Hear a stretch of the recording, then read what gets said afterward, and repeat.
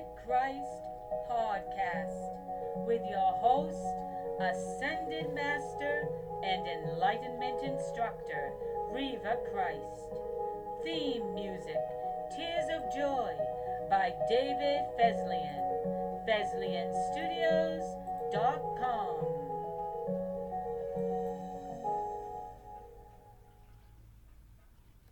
Welcome back to Cosmic Christ Podcast. I'm Reva Christ. In this third episode, I'll be reading from Christ's own autobiography, They Call Him Savior, The Return of Christ, written under my human identity, Irma Carew, published by Cosmic Christ Publishing. What you're about to hear came from Christ to the power of our telepathic connection. As a mortal man, I spent many an hour in prayer and communion with God, whose wish was to save the people of the earth from their self-imposed blindness. As God grew through the wisdom of ages, it was seen that teaching man to kill was not the way, for man had already possessed enough hate in his heart. He did not need God to fill it with more. What man needed was a softer heart, and this is why I was sent as the Prince of Peace. Understand, a thought of peace began the creation process, and I am the end result of that process, a flesh man born of peace to teach peace, who was slaughtered by men who were blinded by hate.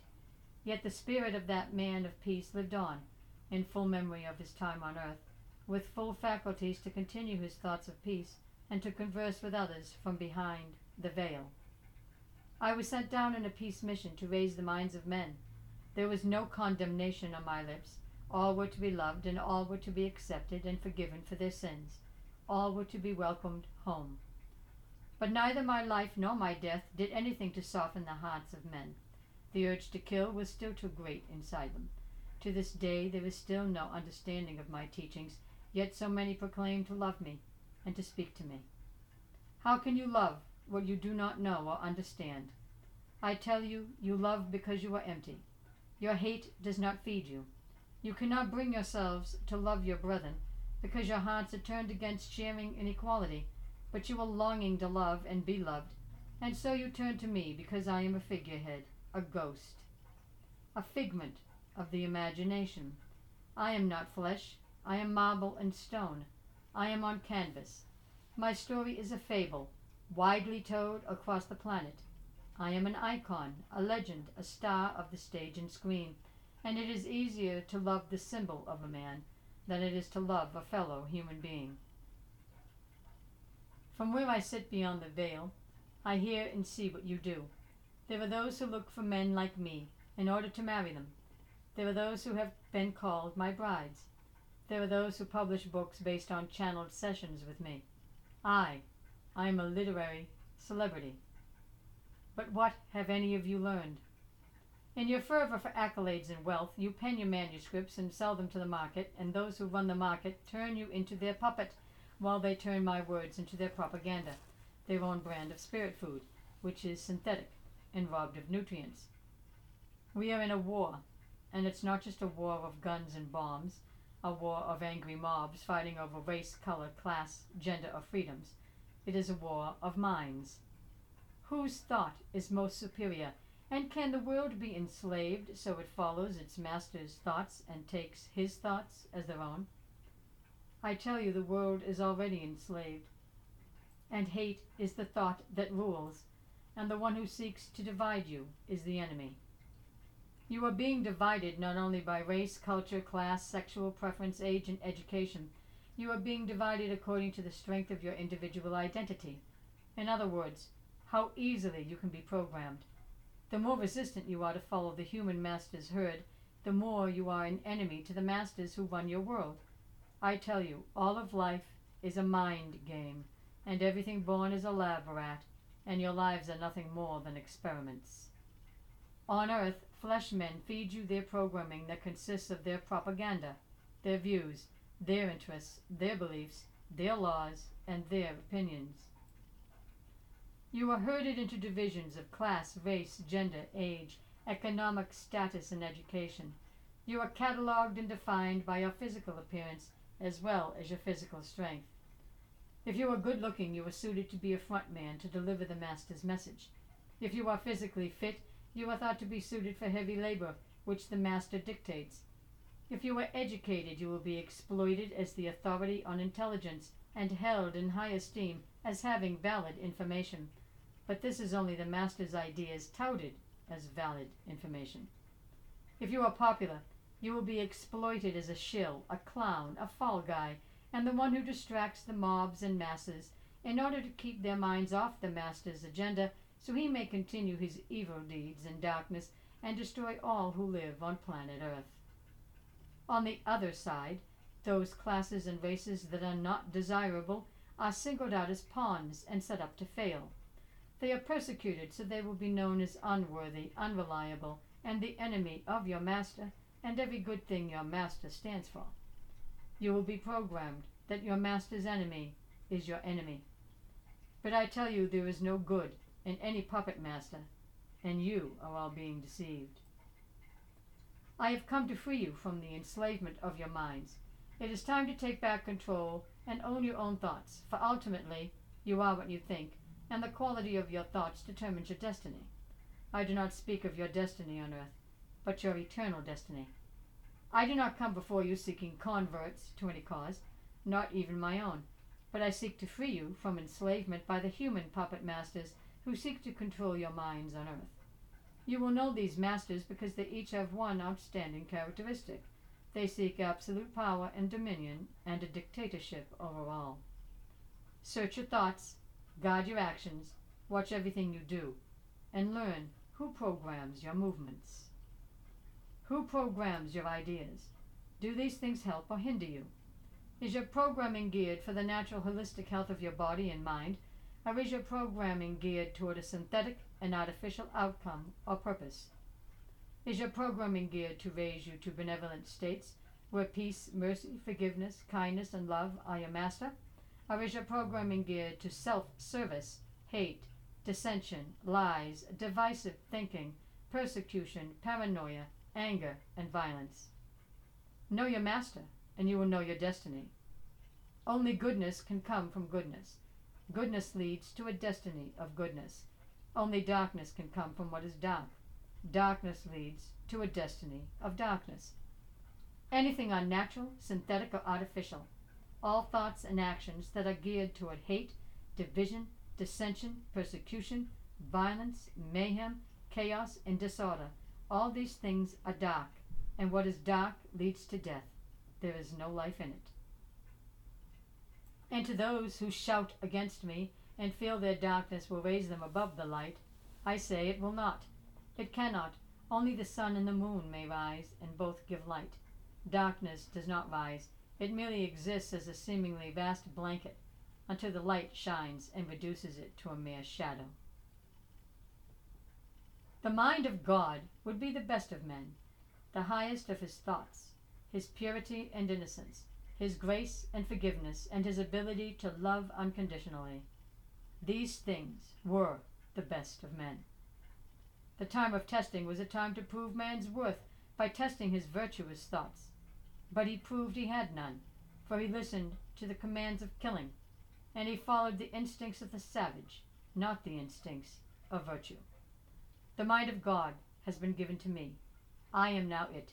The mind was born, and it procreates continuing perspectives. Sometimes, oft-times, the perspectives are of the same thing, but it still goes on. All perspectives are connected. All are mind. The mind is a vast field of information gathered through lifetimes, information gathered through sense perception and interpretation and perspective. Many perspectives are similar. Pain is suffering, pleasure is joy, and peace is bliss. Each experience is food. Do not suppose that because you may be offended by suffering, that suffering is not food. All is food. It is even food for you. Through your disgust and misery, you learn not to create the food that is suffering. You also learn not to partake of the food that is suffering. Therefore, your diet is now refined. I am speaking of your mental diet, the diet of your mind, the food that nourishes your perception and broadens it. As all perception is broadened, the universe is expanded. The negative perceptions expand negative possibilities, and the positive perceptions expand positive possibilities. The highest possibility is the plane of heaven or nirvana. There are also worlds within nirvana and heaven, worlds of peace.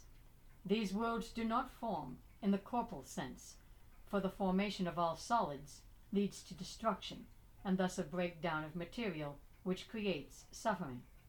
There is no suffering in nirvana or heaven, only peace and bliss sustained through memories of beauty, love, grace, nobility, gentleness, kindness, generosity, goodwill, compassion, and passive nature.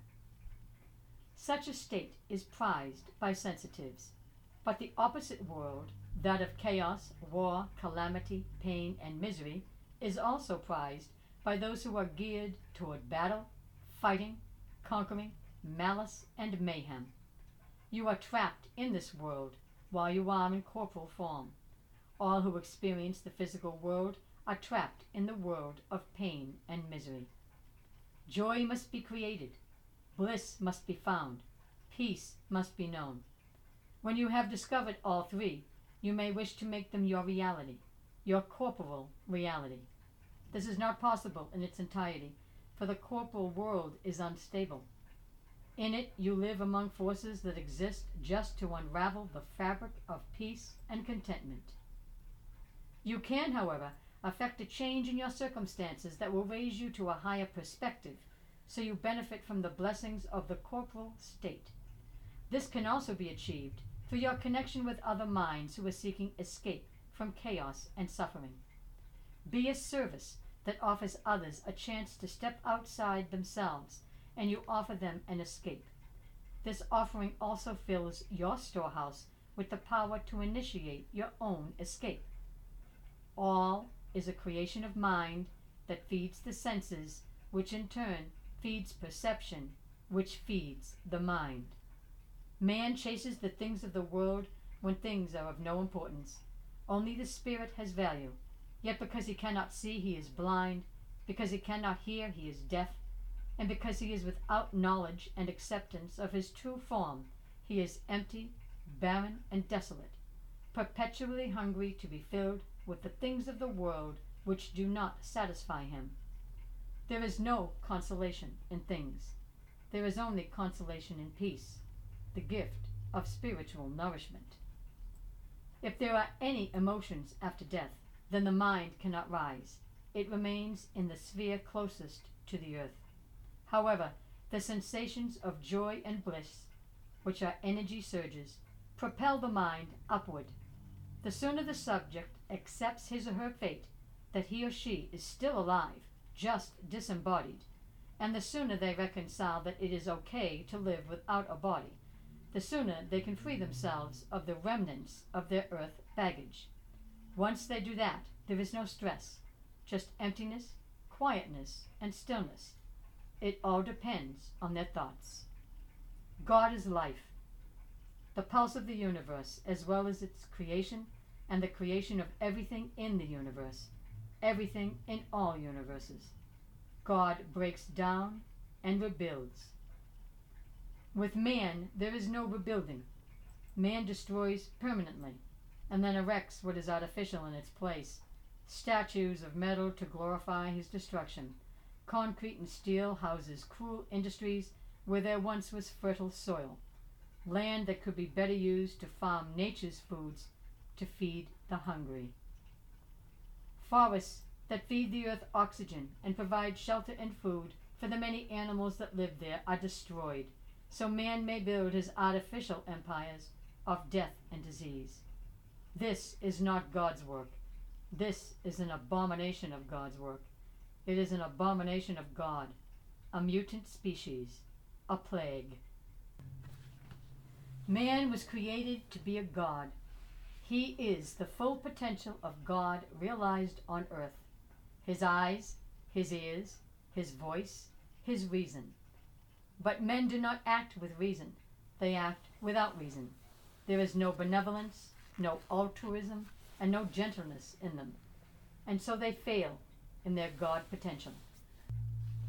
The teachings of Jesus continue in our next episode of Cosmic Christ Podcast when we continue listening to Christ's experience of knowing God.